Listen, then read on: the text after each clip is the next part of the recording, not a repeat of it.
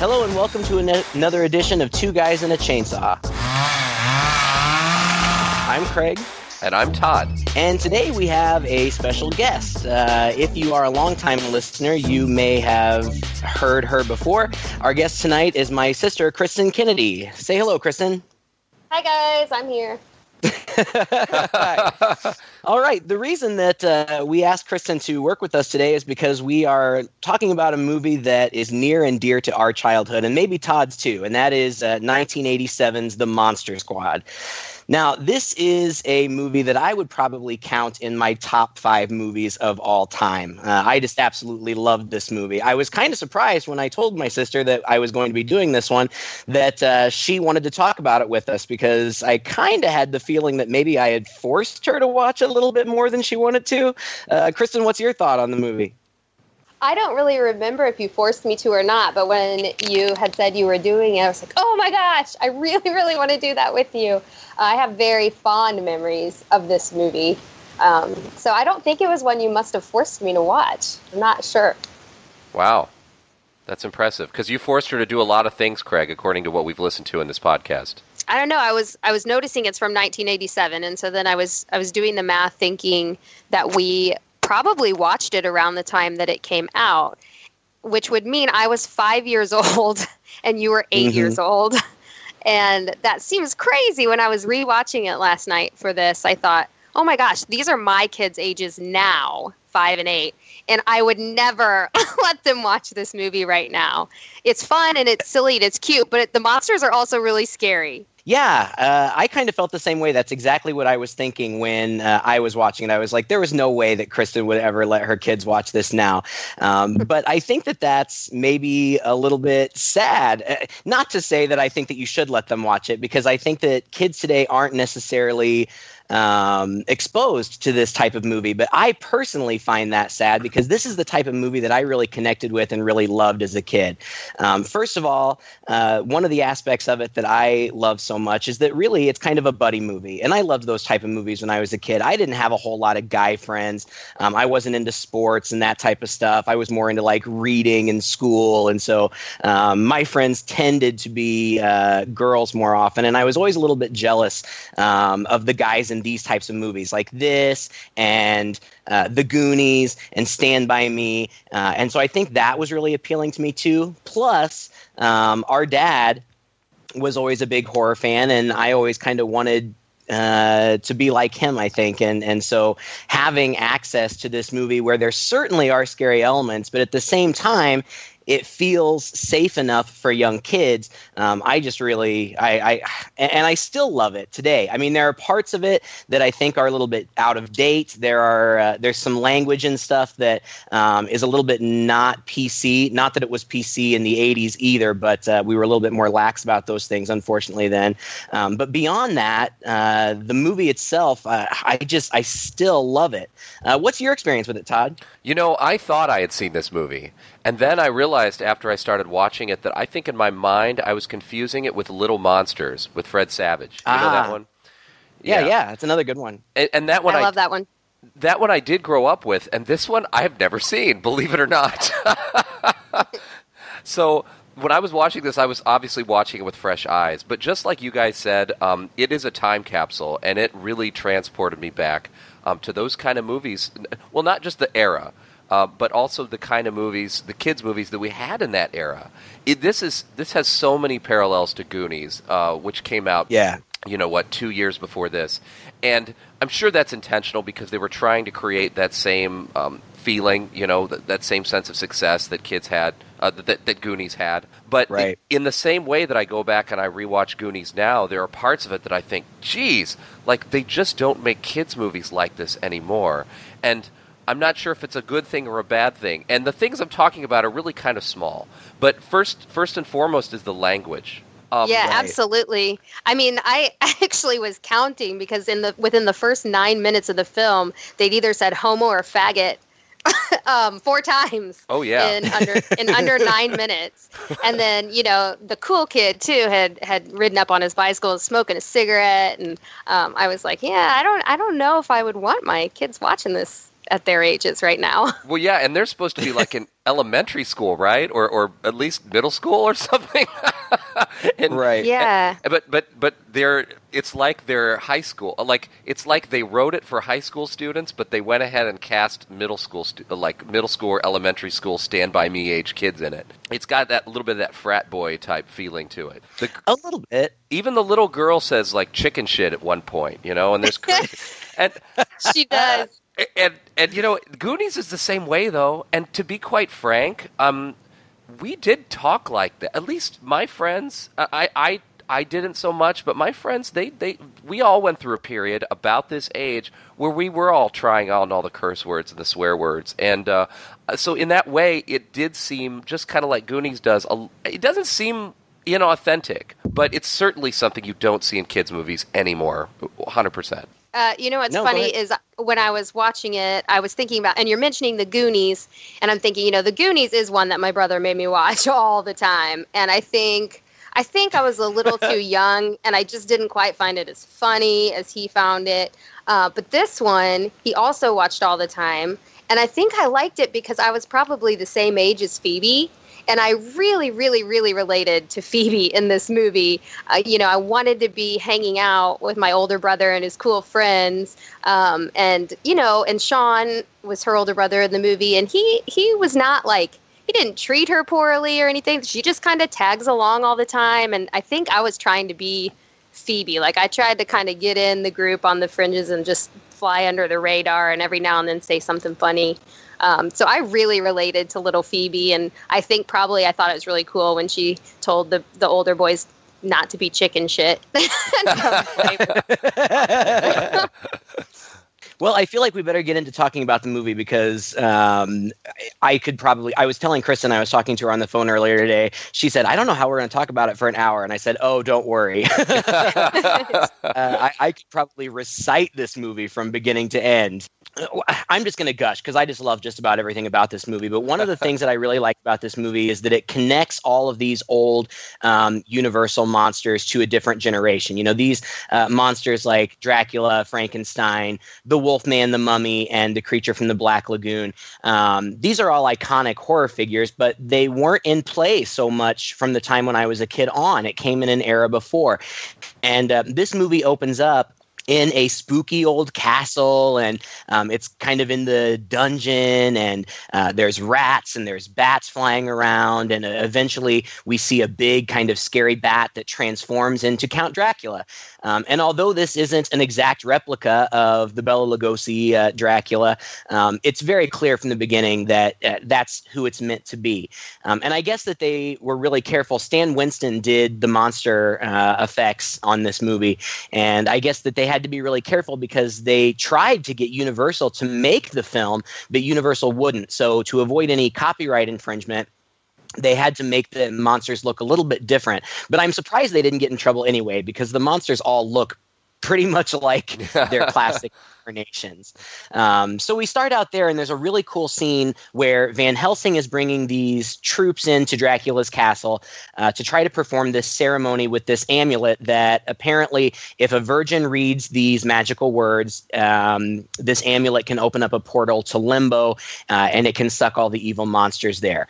Well, things don't go right. In fact, there's an opening scroll that says, 100 years before this story begins, it was a time of darkness in Transylvania, a time when Dr. Abraham Van Helsing and a small band of freedom fighters conspired to rid the world of vampires and monsters and to save mankind from the forces of eternal evil. They blew it. And that's what we get to see here in this opening scene. And it feels maybe on a little bit of a grander scale because it's in color and it's kind of a big set piece, but it feels very much like one of those old movies. So when the portal opens, it backfires and the good guys get sucked in and they've blown their chance for the next 100 years. Then we cut to the present day where we meet two of our main characters, Sean, who is played by Andre Gower, and Patrick, Sean's best friend, played by Robbie Kiger. And they are in the principal's office at their elementary school or middle school, wherever they're supposed to be. And they're getting in trouble because they're not paying attention to their studies. And instead what they're doing is they're drawing these monsters that they come up with in their heads. This is spider with human head? I'm sorry, spider? With human head. Yeah, he eats dogs and cats and rabbits. Does he? Sean thought him up. You see, sir, we kind of have this monster club, okay? And we draw those pictures to put on our clubhouse walls. Correction, Mr. Crenshaw. You draw pictures during Mrs. Carlson's science class when you're supposed to be paying attention. Wait, I just want to say one thing. I mean, Miss Carlson's a nice teacher and all, but she's boring and has an odd-shaped head. That's why Sean and the guys call her Meow Mix, because her head's shaped like a cat head. But I don't, sir, because how rude. So we then go out and meet a couple of our other characters. Horace, who is also known as Fat Kid. Fat Kid. Yeah, Fat Kid. Called Fat Kid more than anything else in this movie. Yeah, I think they only say Horace twice. Otherwise, Fat Kid. Yeah, Fat Kid. Poor guy. But, you know, it was the 80s. We were mean in the 80s, I guess. Well, you know what? I prefer to call him Chunk, because that's really who he is in this movie. It is. I mean, there are so many parallels. It's so much like the Goonies, but the Goonies with monsters.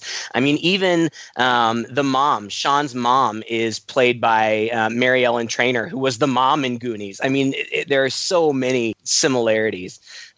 But, you know, this whole probably, I don't know, first 15, 20 minutes is just introducing us to these new characters. Fat Kid is getting bullied by EJ, who is played by Jason Hervey, who is the older brother on the Wonder Years. And he's just being mean to him and calling him bad names and whatnot. And then the cool kid, Rudy, shows up on his bicycle. With his banana seat. He was so cool. Which I think was awesome. And this kid is played by Ryan Lambert. And like I felt like I had seen this kid in a bunch of other things. And I looked at his IMDb page and he really didn't do a whole lot. I mean, he was on Kids Incorporated, which we watched when we were kids. But I think I just watched this movie so much that these kids are all so familiar to me. Anyway, Rudy rescues Fat Kid, and that kind of humiliates the bully. And then we move on, and Sean and Patrick are walking down the street having a debate about the Wolfman and what the Wolfman does and doesn't do. You know, he wears pants, so surely he could drive a car. And they say something about he has to wear pants because otherwise you'd see his wolf dork. I don't remember using that word when we were kids, but it sure is funny. And that's when Phoebe, Sean's little sister, shows up. Phoebe's played by a little girl, an adorable little girl named Ashley Bank, who also did a lot of TV work around this time. And they end up in front of this house where Phoebe says that she saw a scary German guy looking at them. And they talk about how scary German guy is. And again, we get to their clubhouse where they're going to try to initiate Rudy into the club. Watching it again today, I was like, really? Would this cool older kid really want to be in their monster club? Yeah. But, apparently he is. And then we get back to the monsters where we have Dracula on a plane. I was watching that scene and I remember thinking, this is a big plane, even though they show a shot of this tiny plane, this bomber kind of a plane that's flying. But then the pilot and the co-pilot are sitting there chatting, and then they hear something. And I think, it sounds just like something fell over, something little. And they freak out. They get really, really scared. And I thought, I don't know if I'd be that scared. I don't know if they thought something with the engine blew or what, but they decided to go check it out. And I just had to laugh because then he walks into this gigantic room, it seems, that has lots of crates and freight and different things. And on one giant thing, it says Frankenstein, which I just thought was hilarious. Nobody thought about the fact that this just said Frankenstein on it when they're transporting dead bodies. And they had made jokes about, one guy didn't like doing that. And the other guy said, hey, they don't need more peanuts, or they don't complain about the flight. So that was a little silly to me. And of course, then there's Dracula, and he kind of takes care of the pilot. It's really a neat scene. Actually, I was pretty impressed with it. It's cool because so Dracula flies at him as a bat, and then ends up materializing behind him. And when he turns around, he sees him. Then he pulls the cargo. What is it, like the lever? The pilot pulls the lever in order to release the cargo bay doors or whatever, which would release under Dracula and that Frankenstein crate. But of course, the Frankenstein crate falls straight down, and Dracula remains suspended there in front of him. And I don't know, for some reason, that just seemed like a really cool scene, like even a little pretty scary. I don't know. If I'd seen it as a kid, I would have freaked out. Yeah, as a kid, I remember being really scared of that scene. I didn't like it. I probably put a pillow in front of my face. The lighting was all red and creepy. But yeah, he just kind of hovers there and flies, and the pilot guy is kind of on the floor. He's fallen down or gotten punched by Dracula or something, and he's kind of watching in disbelief. Then, of course, Dracula then, after he hovers for a while, he flies out. And who knows what happens to the pilot and the other guy for the rest of their flight. That's true. We don't see them again, do we? it's and again, Craig laughs at me for doing this a lot, where I point out movie logic and how it all doesn't fit. But I just have to say, like, this whole plan of Dracula's is so bizarre. Like, was he going to make a noise and hope for the pilot to come to the back so that he could kind of punch him in the face or do whatever, but entice him to dump the crate exactly where he wanted him to dump it, in the swamp that was near this house, which is in this suburban neighborhood where, I don't know, it's just kind of funny. Right. But the crate ends up in a swamp. You're right. And watching this movie, I really got that sense this time around too. Everything kind of works out perfectly. He falls in this swamp that's not only right outside of the house where the amulet is, but it also happens to be right next to the kids' clubhouse, which is convenient for the plot moving forward. But I wanted to take a second and say that the guy who plays Dracula here, I don't really know him from anything else. His name's Duncan Rieger, and I guess in his youth he was a champion figure skater. He was an Olympic boxing contender. He also did some Shakespeare, and I think that, I like a ton of this movie, but I really think that this guy who plays Dracula is really, really good. And I don't know. What do you guys think? I think he's good, but I thought he was super cheesy, too. I don't know. Just with the when you said figure skater, I'm like, I can see that. He kind of looks like a figure skater. I don't know. He was scary, and I remember as a kid that I was scared of him. But he was, I don't know, he was just, all of the characters, when we finally get them all together, they seem a little cheesy. But when they're on their own, I feel like they seem scarier. And I don't know what that's about. But he's a very serious Dracula. He's a man of few words. Yeah. He doesn't talk a whole lot. But when he does talk, he also has a really creepy voice. So I don't know. What did you think of him, Todd? Well, he doesn't have a lot to do, really. I mean, every scene that we see of him is him wandering around and kind of making a comment, or he's just standing ominously, over somebody or something. But then again, that's Dracula, right? I mean, I guess that's not quite true. That's Dracula in this kind of movie, where he is just the villain, and he's not really trying to seduce anybody or get into their house or anything like that. That's what really sets this apart from, I think, a lot of the other vampire movies that we've seen, is that all of these creatures are out of their element. They're really out of their original contexts. And so we're just seeing them being sort of generic bad guys banding together to get the amulet and presumably unleash some kind of destruction upon the world, or I guess get more power and unleash more monsters or something. I guess that was their end game, right? Right.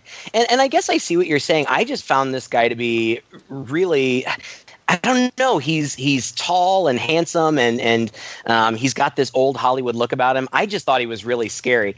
I guess in 2006, Wizard Magazine, I don't know what magazine that is, but Wizard Magazine did a countdown of all the greatest movie villains.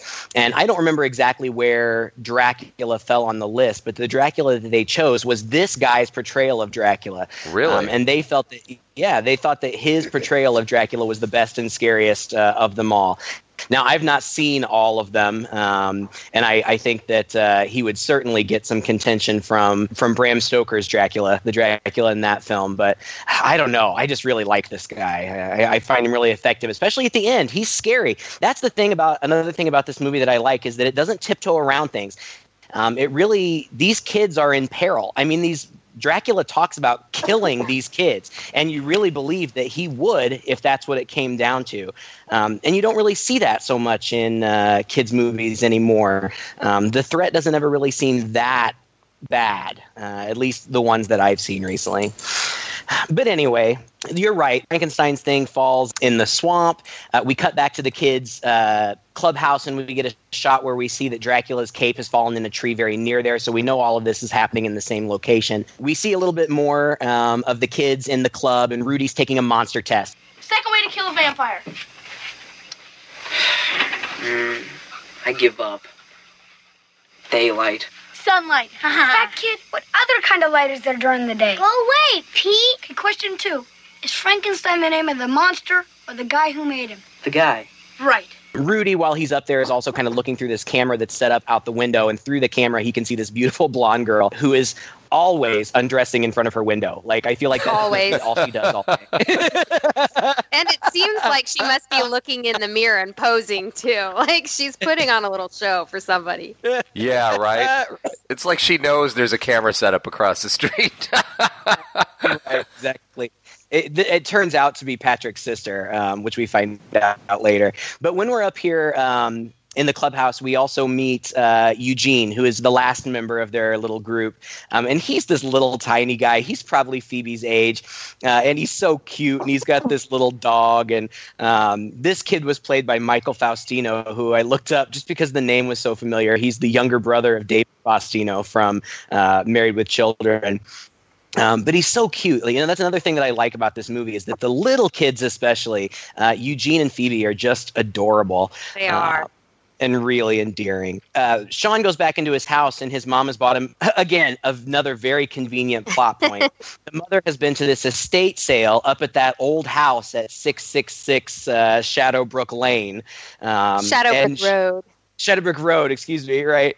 And she bought this old book, which turns out to be Van Helsing's diary. Now, why this book would be there, why the amulet would be there when the establishing thing that we saw in the beginning happened in Transylvania, I have no idea. And I don't remember questioning it when I was a kid. And it didn't bother me at all, just because the story was so much fun and the action just kept going. Sean goes upstairs and meets his dad, Del, who's played by Stephen Mott. He was in tons of TV and soap and movies. If you were alive in the 80s and you watched TV, you definitely would recognize this guy. And Sean wants to go see Groundhog Day Part 12, this horror franchise. But he has to stay and babysit because his parents are going to marriage counseling. That's another thing that's established. The mom and the dad are kind of having trouble. And then we cut to a scene at the police station where Del works. He gets called away, and the mom's not happy about that because they had this appointment, but he gets called away. And this guy is going crazy at the police station shouting, lock me up, I'm a werewolf. And the cops are just trying to subdue him, and we see the moon outside, and we get the sense that he's about to change, and one of the officers shoots him. You know, I'm going through all of this really quickly because it happens really quickly. You know, this is a really short movie. It's only an hour and 22 minutes long. And we just get introduced. There's a lot of characters, but it doesn't seem crowded, or at least it didn't to me. You know, each one of the kids in the Monster Squad, and I'm including Phoebe in that, even though they won't really let her be part of the club. You know, they each have their own individual personality. There may not be a whole lot of focus on them individually, but they seem like kind of an authentic group of kids. Of course, yes, you've got the tough one with Rudy, but beyond that, they're not really all that stereotyped. And I find myself engaged with and caring about all these characters. I'm interested in the mom and the dad, Del and Emily. You know, I wouldn't want to go with them to their marriage counseling, but you know, they seem like real human beings. Is it nostalgia? Is it nostalgia that's giving this so much credit? Or Todd, since this is the first time you've ever seen this, did you feel that way about these characters? I did. You know, you point out that the plot development really flies by at a quick pace, and you're right. Yet you're also right. I also felt like I cared about these characters more than a lot of other movies where they fly through the plot and you don't really learn enough about these people to really care. And I think that's because it's not like we get the scene in the diner where the kids, for some unknown reason, like to go to some diner and sit down and chat. Like, these are kids doing kids things. They have their treehouse. They have their clubhouse. They're not just walking down the street, but they're walking down the street carrying a skateboard and wearing sunglasses, which was totally our thing in the 80s. And they're riding their bikes from place to place. They're so convincing as kids. And even in their rooms, I was like writing down all of the like 80s stuff from my childhood. So maybe there is like some nostalgia here. But like there's a My Pet Monster in there, of course he's got like a Robotech t-shirt on. They're talking about Miami Vice, and even just their clothing was so what we wore, the jams and the shirts and things, that they were so convincing as kids. And I think that the setting and the fact that all of the stuff that happens in the film happens while they're going about being kids in their natural kid settings, that it instantly made them relatable. Yeah, and even though I can't honestly, like when we talk about character development and why we care about people, usually we say we care about people because we know a lot about them. I can't say that I really know a lot about each of them, except for the fact that I can place myself right there with them as one of their gang because I can relate just to them in general at that age. Does that make sense? And so I instantly get that empathy. Yeah. I think I felt the same way, because even for me, here's this boys club, but there's little Phoebe who was the same age as me, and I just totally related to that. So I feel like there's a place for everyone. And I loved, you're talking about their clothes, I love that Sean's shirt said Stephen King rules. It was awesome. There are just little things like that, and it was very nostalgic as someone who grew up in the 80s, but also because, I feel like this movie, it's not just horror, it's hilarious. There are parts of it that are so funny, and then, with the parents fighting, but it seems like they love each other. It feels like a real family. There are just so many things that make it relatable. So I think it's really easy to just enjoy this movie. Well, and I think maybe because we all did grow up in the 80s, maybe it makes us kind of nostalgic for a different time. These kids aren't sitting around playing video games. They're not on their phones. I'm not saying that our time was better. It was just different. These kids are out hanging out in clubhouses. They're riding their bikes. They're playing. I think that I am a little nostalgic for that time. Yeah. And even to the point where they're watching a drive-in movie from the rooftop, Yeah. I love that. And that's a really appealing scene. Like, man, I wish I could have sat on the roof and watched a drive-in movie through binoculars. But then... With your dad, yeah. Yeah, and that was the other thing, like Kristen kind of pointed out. Like, they care about each other. Even though mom and dad are clearly fighting, to be fair, like, what they're fighting about seems kind of lame, like that he's gone at work all the time. And he even points out, well, you kind of signed up for this when you married me. I am a cop. I am going to get pulled out. And you kind of feel like, well, he does have a point. The whole parental thing, you either have to assume that there's something else going on there, or it's just a little bit of a forced plot point that actually goes nowhere. Because it's not like there's a big resolution at the end where they learn to love each other again, or they bond tighter as a family because of the events that happen in the movie. That just kind of falls off the wayside. But you get that cool scene where even though mom and dad are fighting, mom clearly cares about the kid, and dad and Sean have some really nice little moments where he gives them some good advice. What's on your mind? Well, Dad, some of the guys and me were maybe going to go see Groundhog Day Part 12 tonight. Only if it's okay with you. Is it, please? Oh, we got a problem. No way! Yes, way. Gotta go out with your mother tonight. You got a certain 5-year-old sister and these babies. Oh, come on, Dad. I'm waiting all year to see this movie. Easy, pal. It's only a movie. Look, tomorrow night, you and I will go see Groundhog Day. I'll get home early. Tomorrow night? That'll be too late. The guys will blab the entire plot. Plot? Did I hear plot? Sean, it is a guy with an axe. Anyway, I thought they killed him in the last one. They did. And he returns from his grave. He returns from the grave? Sean, he always returns from the grave. If they blew him up, put his head in a blender, and mailed the rest of the pieces to Norway, he would still return from the grave. That was Part 7. You want to know what the plot is? It's a plot to separate you from my $5. I want to see a stupid movie. Well, you can't. You're babysitting. Fine. And then his dad, like, lights up a cigarette right there in the house, which I also thought was hilarious. And then he comes up on the roof and joins them just for no reason at all, on the roof to watch this movie. It's just so cute and charming. It's really nice. It is. I mean, it's like I said, it's reminiscent of, like, The Goonies or even something like Gremlins or something like that. I mean, it's just, even though there's this scary stuff going on, there's heart to the movie, too. And I I really enjoy and appreciate that. It really reminded me of E.T. as well. Yeah. And I had seen that movie when I was younger, but I didn't remember it at all. And so just like this past year, I rewatched it. And then I realized watching this movie again last night that there are kind of some throwbacks to E.T. as well in this movie. So it has that little feel. But then there's like where Phoebe's, we haven't quite gotten to Frankenstein very much yet, but where she's playing kind of dress up with Frankenstein just reminded me of Drew Barrymore dressing up E.T. And then when they're walking on the street, like all the kids and Frankenstein, there's the silhouettes of them walking on the street, and it's just like an E.T. when they're walking on the street, and E.T.'s in the middle with them. So it just has that feel to it where, you know, it's supernatural, but it feels so realistic. Like, yeah, it's any other day, and just makes you feel good.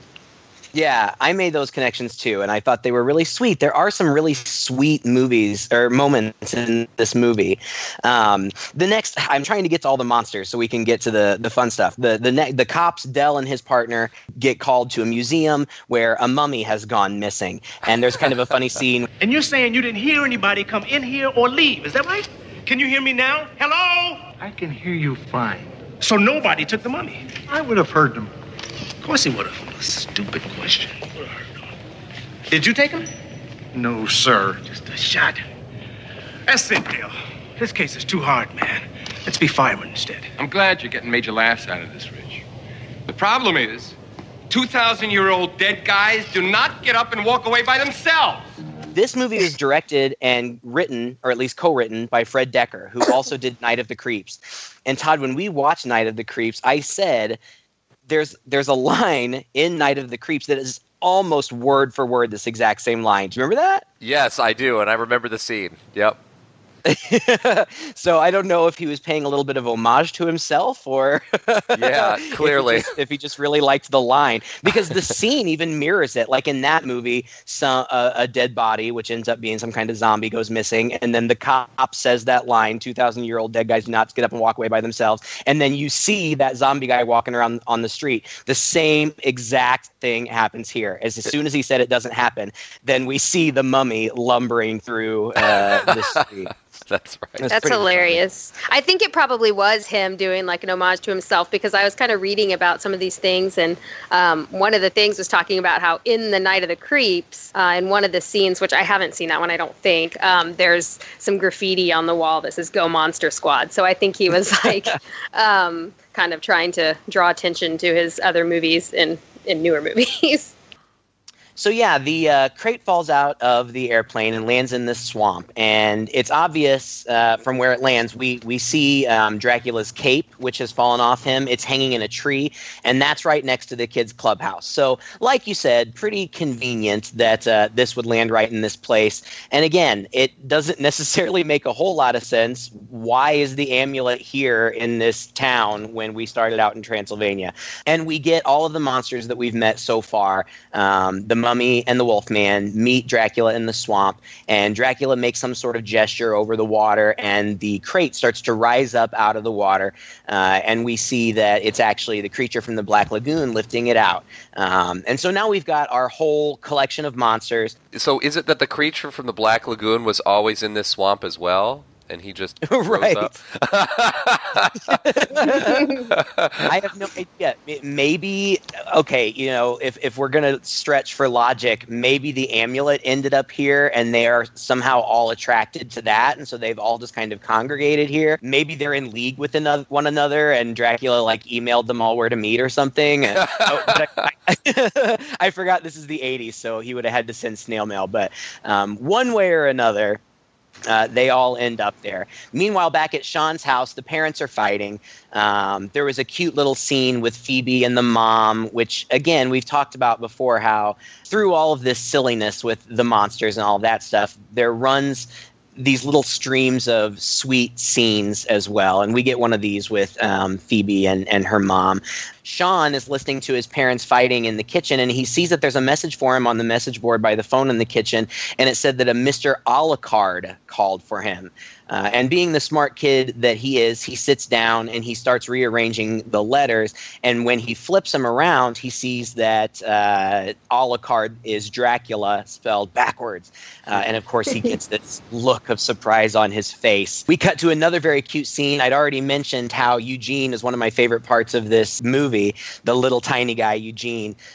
He goes into his parents' room, it's at night, and gets his dad and says, there's a mummy in my closet. And the dad takes him back, and it's really cute. He does this whole shtick where he's like, oh, monsters under the bed, get out of there, get out of there. And he shoos them all away. He says, are there any more monsters? And cute little Eugene points to his closet, and the dad goes over and swings the closet open so that he's standing on the other side of the door. He never actually looks in, and the mummy is standing right there, and the dad is just going, ooh, look at this big scary monster, go away monster. And he just slams the door and tells the kid that he's not going to be sleeping with him and his mom tonight. Just the movie really, I mean, it moves so quickly, and it's just these little scenes. It's almost hard to recap just because things happen so quickly, but I love that cute little scene with Eugene.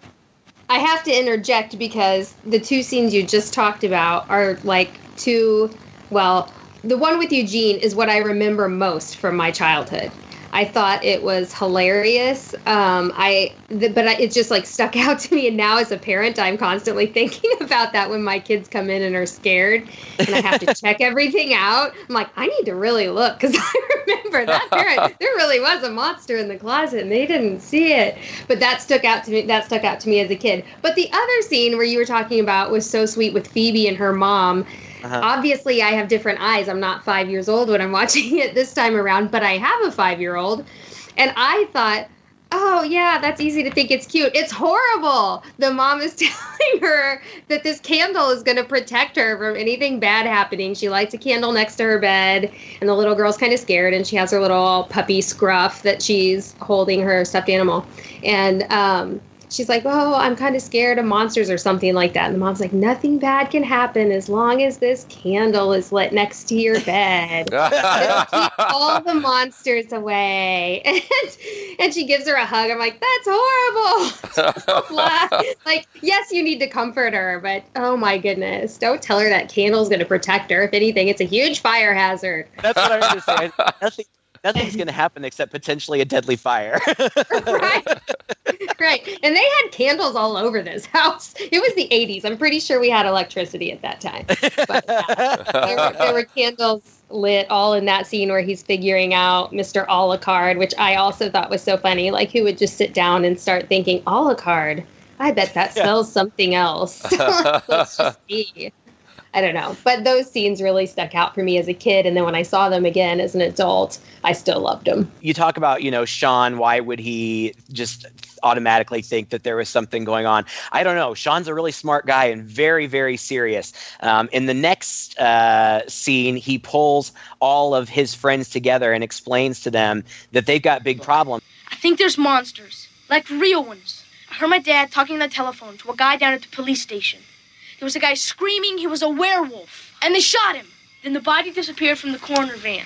The coroner guy was dead. So what? He got shot and a werewolf took his body? No, you peenhead, he was a werewolf. Maybe. But if they shot him... It must have been regular bullets, not silver ones. Look, I know this will sound pretty stupid, but a mummy disappeared from the museum tonight. Mummy came in my house. And you guys... Dracula might be here, too. Aw, man, fat kid farted. They take matters into their own hands, and I think that was just really appealing to me as a kid. It felt really empowering as a kid to think kids could take action and do something. And I still like that, and I still think it's a good message for kids, even if today our sensitivities are a little bit different, and maybe kids this young wouldn't be watching it. We cut back to Dracula's house, and Dracula now has Frankenstein in a dungeon. This is another really interesting dynamic in this movie because it seems like Dracula has this genuine affection for Frankenstein, like he feels protective of him, and he's gentle with him. I never really understood why he had him locked in a dungeon. I don't know if that was for his protection or just to keep him in one place, but he tells Frankenstein that they need this diary. They have to have this diary, the diary that Sean has. And he says, children have it. I need you to get it from them, and if you have to, kill them. Sean and the other boys decide that they need to go get the help of Scary German Guy because he's the only person they know that speaks German, and they need him to translate this book for them.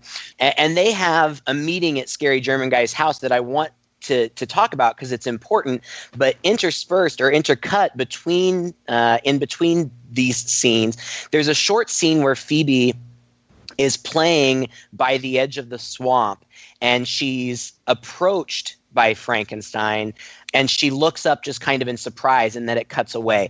I love this scene now as an adult because I know that it's an homage to the original Frankenstein film, where Frankenstein's monster in that film approached a little girl at a river, I believe it was, and they had a very sweet interaction because this little girl was blind, I believe, and so didn't recognize him as a monster.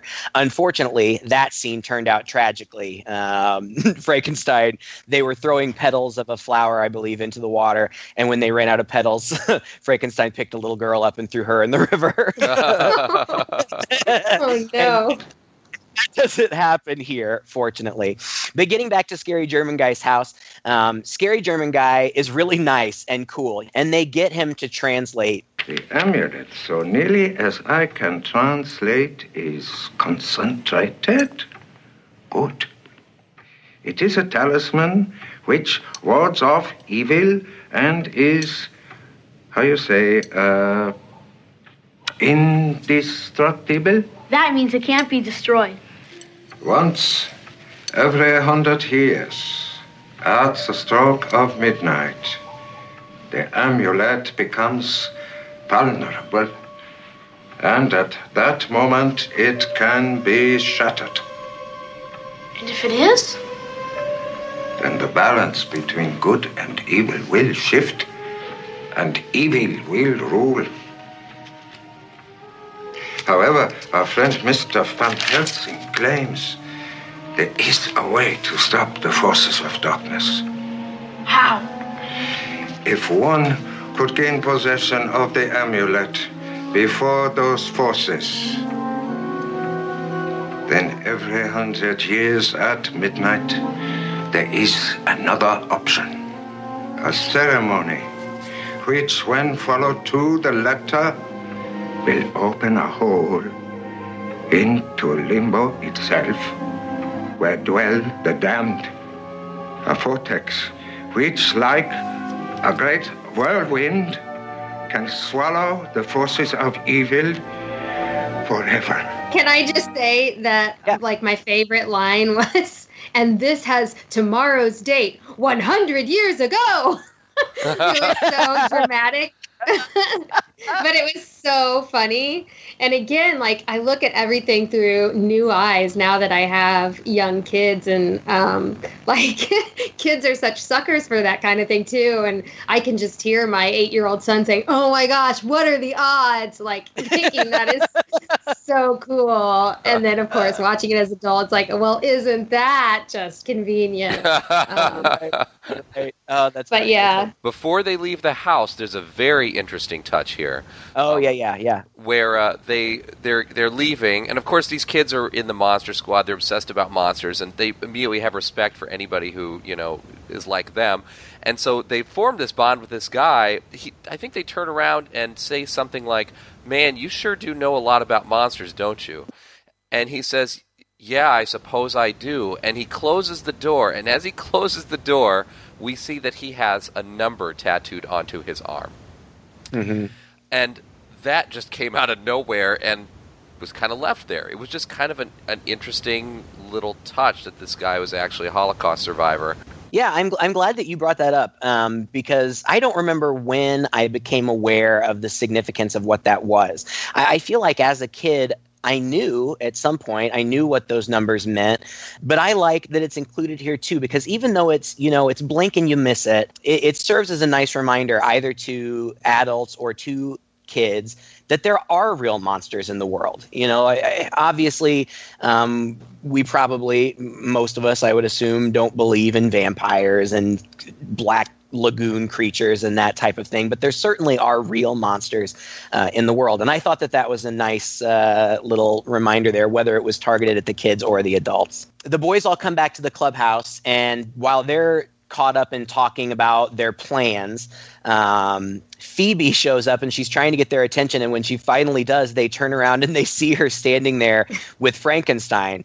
And it's a hilarious scene where they all just split. Like, they just take off and run and hide in these ridiculous places, like Fat Kid jumps in the garbage can and like puts the garbage can lid down over his head. They can all be seen, like they're watching them hide, so they're not right, even and they're not hiding. more than 10 feet away. Right. But it's funny, and it's played for the comedy. It's really funny. And this is the part, Kristen, that you mentioned already. Yeah, I love it. I just remember, like, this was I was Phoebe in my mind. I used to do that as a kid. I don't know if all kids do that, but whatever movie we were watching, I would pick out who I was in the movie, and I would announce, I'm Phoebe, or I'm whoever. And sometimes it probably was better than others, because I can remember in my childhood we watched Best Little Whorehouse in Texas quite often. I'd be calling out which prostitute I was as a child. Whichever one had the prettiest lingerie, probably. But anyway, I remember like feeling like this is my scene, and when she yells at the big tough brother and his friends, come on guys, don't be chicken shit. And she's not scared, and she's made friends with Frankenstein. I remember just really loving that. It's adorable. It is, and it's an interesting reversal, because seeing the throwback to the Frankenstein scene beforehand, you're expecting the worst, Right. And in this case, it turns out not to be so. But it would be kind of interesting to see how their friendship formed. I feel like there's probably a missing scene in here somewhere where Frankenstein realized that instead of killing the kids and doing what Dracula wanted him to do, that he needs to befriend them, because it happens almost instantly. Yeah, it does. It does, but I think that what we're supposed to kind of take away from this is that Frankenstein really is just a gentle giant. And it's been years and years since I've read Mary Shelley's Frankenstein, but if I remember correctly, the monster is really kind of the victim in the story. Like, yes. He didn't ask for any of this, and it's only because he's rejected and treated with anger and violence that he responds accordingly. And so I like that element of this movie, that Frankenstein looks different, he looks scary, but he's not. He's a good guy. And there's another... they take him up into the clubhouse, but somebody, I think it's Rudy, hands him. They've got all this awesome memorabilia all around their clubhouse, but Rudy hands him this mask, this old Frankenstein mask, and he picks it up and he looks at it, and then he throws it down and he touches his own face and just looks at the kids and says, "Scary?" And it's sad. You feel bad for this guy. And then, Kristen, you already mentioned right after this is that adorable scene where they are you can just see them from behind in silhouette kind of walking into the sunset. And Phoebe's holding Frankenstein's hand. And, of course, here he is probably 7 or more feet tall, and she's maybe, I don't know, 3 feet tall. And they're all just walking together. And it's just so cute. So many sweet moments in this movie. Right after that, there's just this really quick scene where Dracula finds the amulet behind this wall of this house that he's been in the whole time, so we know exactly now where it is. And then another one of my favorite parts of this movie, it's the 80s, so there has to be a montage moment. And there's, yeah, I love it. There's this great montage of the club, the Monster Squad, prepping for what they're going to have to do. And there's this great song in the background. I've never heard this song anywhere outside of this movie. I'm sure it's probably some nobody band. But I love this song that's playing in the background. And we see all this preparation. So Rudy makes steaks in wood shop. Phoebe spends her day playing with Frankenstein and dressing him up in cute little, Eugene, the little tiny guy, writes notes to the army guys. Army guys, there are monsters. Come help. And he mails off his letters. Patrick makes business cards for the Monster Squad. Rudy makes silver bullets, apparently, in, I guess, metals. Honestly, Rudy's like the most useful of this whole group, actually. He seems to have access to the most dangerous tools. You're right. I think that song was written for the movie. It's not the best song in the world, but when I was going through the credits at the end, I could see that the same people who wrote that song are the same people who wrote the Monster Squad rap song that's at the end, which also is not the best song in the world. Right. Oh my God, I love them both. I think they're amazing. With the Monster Squad. Da, da, da, da, da, da, da, da. Oh my God. Yeah, it's pretty awesome. Dracula has the guy who is the werewolf drugged in the house because during the day he's still a human being. But actually, the guy has him fooled. He hasn't really swallowed the sedative. So when Dracula leaves, he breaks out and he goes and he calls Dell. Now, I don't know how he would have got Dell's phone number or how he knows all of this plan. I guess Dracula's just been very transparent about his plan. But he tells Dell he's going to kill your son. And then right at that moment, he transforms back into the Wolfman. Rudy and Patrick get Patrick's sister, the girl from the window, and very awkwardly ask her, is she a virgin? Which would be awkward for, I suppose, maybe an 8-9-year-old kid to be asking his teenage sister. So she's going to help them out.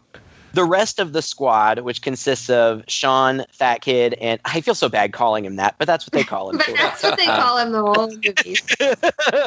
Sean, Fat Kid, and Eugene are at Dracula's house, and they are going in, presumably to look for the amulet. They've got Frankenstein with them, too, and he is supposed to be their muscle. So they go inside, and as soon as they get in there, Dracula hears them. He's down in the basement, I guess, and he sets off this bomb. I'm not really sure what the purpose of this bomb was. I don't know if it was a booby trap or what, but it's effective because it causes part of the house to collapse and it lands on Frankenstein, so Frankenstein's kind of out of the picture. So they're standing in this hallway, and Sean is on one end of the hallway, Eugene and Fat Kid are on the other end, and the Wolfman jumps out in between them. And this is probably the scene that most people remember from this movie, the most iconic line from the movie. Take him in the north! Take him in the north! It's a hammer! Do it! Do it! Wolfman's got nards! Debate is over. Bring this movie up to anybody who knows it, and that's probably the first thing you're going to hear. And it's a great line. So many great lines are coming up. Like I was taking notes on my favorite lines, and they all just happen in the end. There's so many great one-liners. It's so like the action is going, but they still take time to be really funny in all of these scenes too. I love it. The three boys take off, but they get cornered. They're in this long corridor, and on one side of them is Dracula. On the other side of them are some brides of Dracula who we just recently saw for the first time. But they pull a secret lever and end up down in the basement where the amulet is. Sean goes in and gets the amulet, but when he comes back out, Dracula's waiting for him and grabs him. But Fat Kid, knowing, how you defeat vampires, opens up a piece of pizza that he apparently had in his pocket.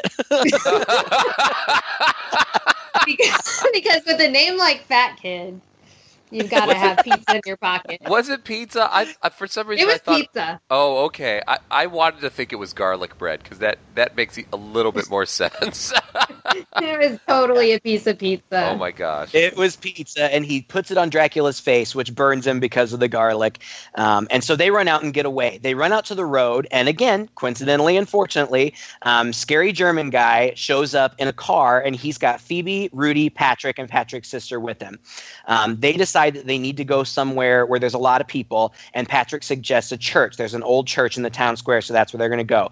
They take off, but the mummy jumps out in the road in front of them, and scary German guy swerves away, but the mummy is able to grab onto the back of the car, and he's just hanging there on the back of the car. And this is another scene that I just thought was hilarious because Phoebe just shrieks for the next 45 seconds as this mummy is right in her face, and the rest of them are trying to figure out what to do.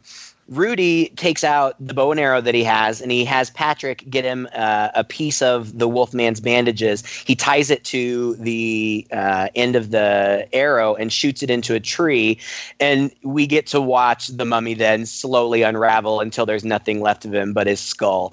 And here's one of my favorite lines. Yeah. Don't skip it. See you later, Band-Aid breath.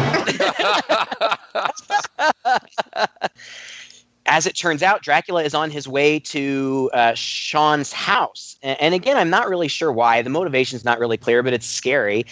He goes to Sean's house, and he takes a big thing of dynamite, and he throws it into their clubhouse and blows it up. Right then, Del and his partner show up. Del gets out and draws his gun on Dracula, but Dracula's not at all concerned. He lights another stick of dynamite, throws it under the cop car, and blows it up with the partner in it. Yeah. I mean, there's some pretty dark stuff going on here. I think that we were just less sensitive to those things in the 80s. You're right. But he's dead. I was surprised by that. I was really surprised by that. But then I was also surprised by the fact that Dracula's got this cachet of dynamite that he's using. like, you've got all these monsters, and what are you doing? You're having Dracula just throw dynamite around everywhere. Like, what the heck is that? Did I miss that from the book and the movie somehow? I don't know. Yeah, and I mean, it's just like these big sticks of dynamite, like, that one would have laying around the house. Yeah, that Wile E. Coyote would have. Yeah. Right. At this point, the mom has come out on the porch, and Del shoots Dracula several times, but of course nothing happens. And Dracula, before transforming into a bat, says, "I will have your son." And then he flies off and takes off. Del runs inside and gets on the walkie-talkie and calls Sean, and Sean has a walkie-talkie. And so Sean fills him in on the plan. And so everybody now is converging in the town square. And this is really where the big finale takes place. And it's a lot of fun. It happens really fast. There's nobody around, really, in this town square. It's late at night. Scary German guy gets the sister reading. And the sister, of course, is freaked out because, hello, monsters. But she's also pretty stupid. So the reason that they asked her is because she takes German in high school. But she says something like, "I'm failing German." Scary German guy just starts reading it for her, and she's repeating him, but she's doing it terribly. Meanwhile, the brides show up. Rudy takes them out one by one with the bow and arrow. Dracula shows up in bat form and starts swooping right towards Sean, but the dad, shows up and shoots the bat, and the bat goes flying into the church. The dad somehow gets into the church, even though it was locked just a few minutes before, and he goes upstairs, and there's this really cool image where the bullets have not killed Dracula, but for some reason getting shot in his bat-like form has temporarily injured him or something, because when the dad finds him, he seems to be injured, and he's like half transformed. So he's like half man, half bat. And it's a really kind of creepy, gross image. I loved it. It's really creepy, because then he's like human. He's a big, tall guy, and he's more the human size, but has this weird bat body. And I remember that being really super creepy to me as a kid, and it was still creepy to me as an adult too. Yeah. I think that I've mentioned that Stan Winston did all these creature effects, and Stan Winston, of course, is amazing. So it should be no surprise that this looks so cool, but it does. The Wolfman comes in and fights with the dad, but then Sean shows up, and somehow Sean has dynamite too. Maybe he snatched it off of Dracula. I don't know, but he lights a stick of dynamite, sticks it in the Wolfman's pants, and I think that the dad kicks the Wolfman out the window, and he blows up. But they've already discussed this earlier in the movie, that there's only really one way to kill a werewolf. So we see all the bits and pieces of the werewolf in the street, but then they kind of start to rumble, and they pull back together, and he is fine and together again. Yeah. We go back to the Scary German guy and Patrick's sister, and they finish the incantation, and they're all happy, and they're celebrating because they finished the incantation, but nothing's happening. And then, Kristen, would you care to deliver this one-liner? Oh, gosh, I don't even remember that part, because the next line that I never noticed as a kid was so funny to me as an adult. But I remember that somebody says, "I thought you were a virgin." And she says something like, "Well, Steve, but he doesn't count." Or something like that. So they find out that she's not a virgin. And then I think she says something like, "Well, why doesn't he just do it?" or something, talking about Scary German guy. And one of the boys, it's either Patrick or Rudy, says, "Yeah, he's not a virgin." And I just love, she goes, did you ask him? I found that more hilarious this time. Well, let's talk about how any one of those kids, any one of those boys could have read this too. And why didn't they think of Phoebe at the beginning? Like, I guess because they were just thinking, hey, my sister takes German. Maybe that was it. But I thought, well, surely they know that this 5-year-old girl is a virgin, and probably all of them. It may have had to have been a girl. I don't know. Yeah, I mean, I think that's implied. Anytime there's a horror movie that involves a virgin, it always is a female virgin, right? Right. But also, I'm not even sure that they all quite understand what a virgin is, because isn't the next bit one of the kids turns around and points to Phoebe and says, "Is she a virgin?" Like, he doesn't know, right? Yeah, that's true.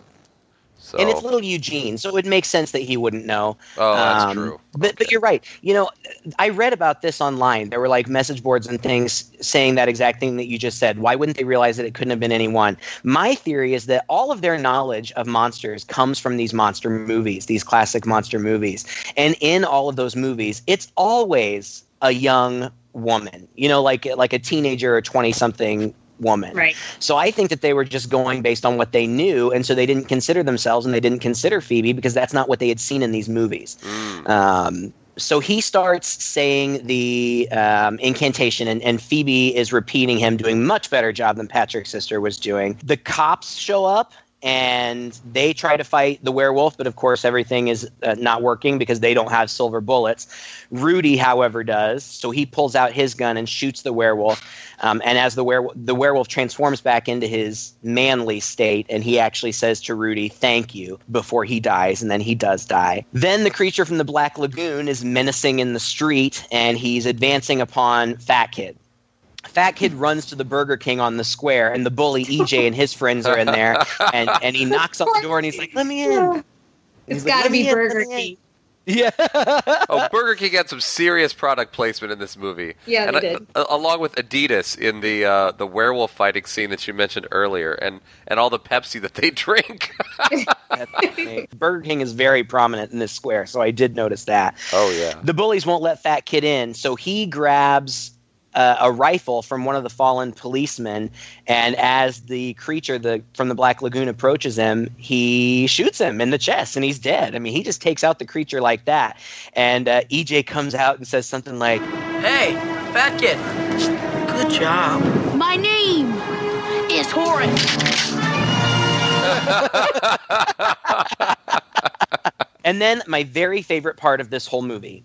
Dracula is restored. He's apparently feeling fine again. And he is just walking down the street very slowly towards Scary German guy and Phoebe as they continue to try to finish this incantation.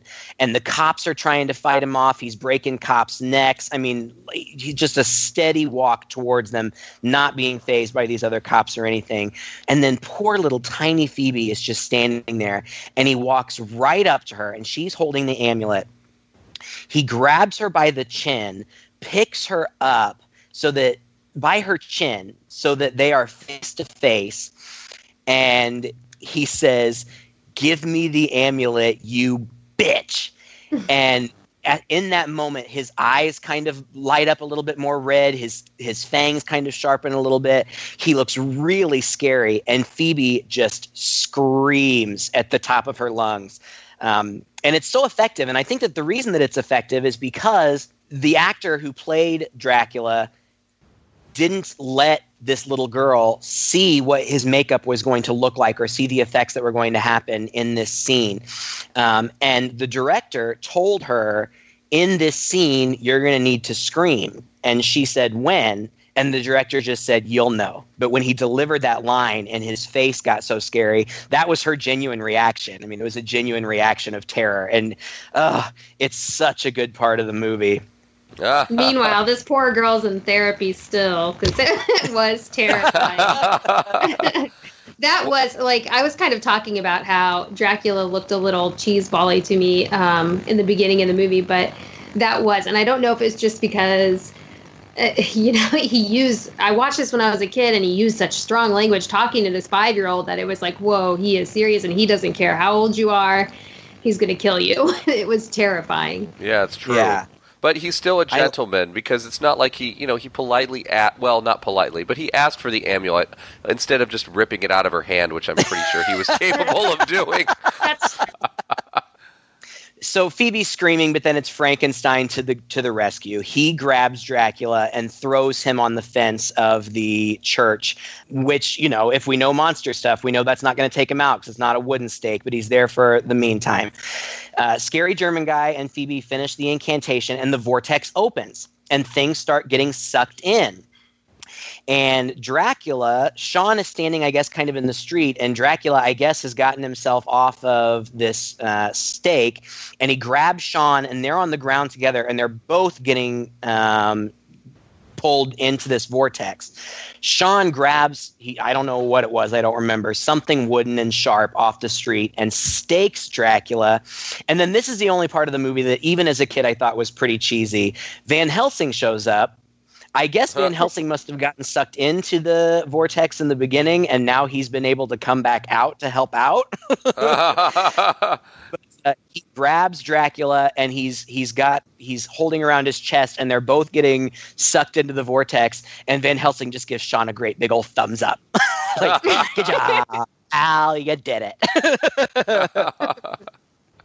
And so then we go to that cornball moment, to the moment in the movie that literally makes me cry. Now, it doesn't take much to make me cry, to be fair, but Frankenstein is getting sucked towards the vortex, and Phoebe is huddled behind this park bench that I guess must be screwed to the ground or something, so it's not getting pulled. And Frankenstein's reaching towards her, and she's reaching towards him, and she's just saying, don't go, Frankenstein, please don't go. And he's saying Phoebe and reaching for her, and I think they get a hold of each other's hands a little bit, but then he gets sucked in, and she takes her little stuffed animal Scraps that she's had with her in every scene, and tosses it to him. And God, it's goofy. It's a cheeseball movie, but that part got me. I just thought it was so sad. Poor Frankenstein was a good guy all along, and now he has to get sucked into limbo with all the rest of the monsters. Yeah, with that buddy to forever remind him of what he left behind. Yeah. Scraps. But Scraps, I'll have you know, Phoebe wore Scraps in a belt through the whole movie. Like, she had this belt and she stuck her little stuffed animal, and I think I did that with my stuffed animals after watching that, or I thought it was like a backpack. I just knew that I had to have that, like the stuffed animal that could be on my body, like Phoebe wore. That's cute. Yeah. Well, then it's just the end. We have a sweet little family reunion. Todd, you kind of said earlier that there wasn't really any resolution to their family problems, and I feel like there is. I feel like this traumatic experience that they've gone through kind of brings them together. In the end, we see Sean and Phoebe and the mom and the dad embracing one another as a full family. And I remember thinking as a kid that maybe this was going to be the thing that brought the parents back together. I don't know if that's true. I don't know if that's just being sentimental or what. But then the army arrives, and I love this. The guy, the general or whoever he is, pulls out Eugene's letter and says, "All right, where are they? Where are the monsters?" I love that scene. I thought it was hilarious, and for a few reasons. Obviously, like that Eugene's letter actually brought the army. Second of all, it was kind of cute that like even Eugene's letter turned out to be helpful. That was kind of nice. Right. Then the third thing is whenever they're portraying the army just like they do in those old B movies. Like this guy is like he just came off of the World War II battlefield. He's got his helmet on and he's chomping on a cigar. And they roll up in tanks. They have a tank, down the street. I think the army guy says something like, "Who's in charge here?" And Sean steps up and says, "I am." And he says, "Well, who are you?" And Sean hands him one of the cards and says, "We're the Monster Squad." And then the amazing Cue the Monster rap song. Cue the rap song. Oh, and it's so good. Readers, I know you're going to side with me or readers, listeners, I know you're going to side with me on this one. This is a classic song here at the end. Oh, man. Oh, my gosh. It is funny. It's very funny. It was a prerequisite, though. Like, every movie, like, there was a period of time there for a good decade where every movie had to end with the rap song playing. Yeah. the title of the movie in it. Yeah. Right. Yeah. I usually try to find some trivia on these movies. I didn't find a whole lot for this one. Sadly, one of the only things that I found was that the actor who portrayed Fat Kid died, I think, of pneumonia in 1997. The movie didn't get it was basically a flop when it was released into theaters, and it had a really short release because it didn't do well. It wasn't until it came out on home video that it really found a cult following. And I was kind of surprised to hear that, because this was a movie that I remember talking about with people as a kid, and that I remember watching with my friends and my cousins and stuff. And everybody that I knew and everybody that I watched it with loved this movie. But maybe it just took, the video store shelves to get it circulating. Well, I remember the hype around this movie, and that's why I thought I had seen it, until I actually popped it in and realized, no, I was confusing it with The Little Monsters, and I'd never seen it. So, but there was a lot of hype. I mean, there was the Burger King tie-in. I remember that. I even found online an Adidas poster, like that they must have had in like shoe stores or something, and it's so hilarious. It's got all the monsters there, and it says the boys are back, and this time they're wearing Adidas. And That's funny. I'm going to post it on the site. It's too funny. Yeah, but like, I think that this should have been like the Goonies of monster movies, and the only thing I can think of is that I think this movie was rated PG-13, which would have totally limited the audience that could have gone to see it. Right. Or at least might have given parents pause and might have made it a little less. Plus, it wasn't Steven Spielberg, so you got that too, I suppose. Right. But yeah, I don't know. I mean, I think it's pretty obvious how I feel about this movie. And Kristen, it seems I'm happy to hear that you still have such fond memories of it, because I know there were some movies that I made you watch that you were not so fond of. But Todd, there were a lot. There were a lot, but I do like this one, and I liked it. I liked it again this time. I mean, I haven't watched it since we were kids, but I really liked it, and I appreciated it in different ways. But yeah, it's good. So Todd, what do you think? Yeah. Yeah, I really thought it was charming as a kid's movie. Now, obviously, like, and again, as a time capsule of the 80s, like, I can forgive so much stuff because of the era it was done in and the fact that it's aimed for kids. Okay, all those coincidences and whatever, that's fine. What are you going to do? But I was really impressed, again, by the fact that they pulled no punches in, like, what you were saying earlier, Craig, about the real danger that these kids are in. And the creature effects are so damn good. Yeah, they're great. These monsters could be in any, like, serious horror film. And maybe the best one is that creature from the Black Lagoon. Like, man, if he could have had more screen time, because that is the best creature from the Black Lagoon makeup I have seen in a really long time. I mean, his mouth it was really good. And he moves, and he's slimy and scaly, and oh my gosh, was that good. But yeah, there's gore in it, there's some blood, and I think maybe all of that probably combined to give it that PG-13 rating, which probably, maybe all of that just kind of explains why maybe parents shied away from it a little bit. I don't know. I don't know if that would be enough, but it's the only theory I have, because otherwise, if I had seen this movie when you guys had seen this movie, I would have just as many fond memories of it as you do. And this would definitely be something that I would, be showing my kids, for sure. That's what I was going to say. I hope that people from our generation who enjoyed the movie will share it with their kids, even if they wait and maybe show it to them when they're a little bit older.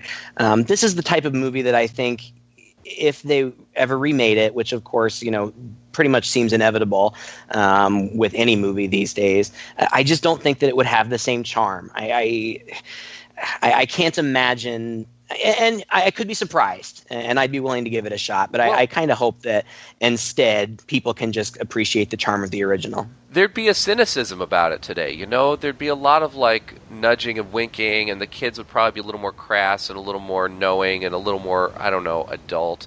And you're right, it just wouldn't have the same flavor. Maybe we're going to come back to seeing more kids' movies and things that aren't always winking at the audience, but just go straight forward with the heart, and the honesty and this is what we're doing and this is what it's about, and just deal with it, that this movie has. And I think kids like that. I mean, I think kids appreciate that. And I think that the Monster Squad belongs on your shelf right next to Best Little Whorehouse in Texas. Good, positive movies to show your children. Yeah. It certainly was in our house. You know what? It's so funny that I learned this today because I kid you not, it was also in our house. My mom loved The Best Little Whorehouse in Texas, and I started watching that from like 5 years old. Oh yeah, we did too. Yeah. The good old days. Right. But I do look forward to sharing these types of movies with my kids. I just know they're not there yet. We watched E.T. together, which I know is not a horror movie. But like, you know, my daughter, who's 5, is less scared by things than my son is. But he's like at that age, you know, he's 8, where he's starting to like, I think he knows like other boys think it's cool, like creepy things are cool. And so he started reading these like scary stories, but then at night it becomes a problem and he's totally scared of zombies.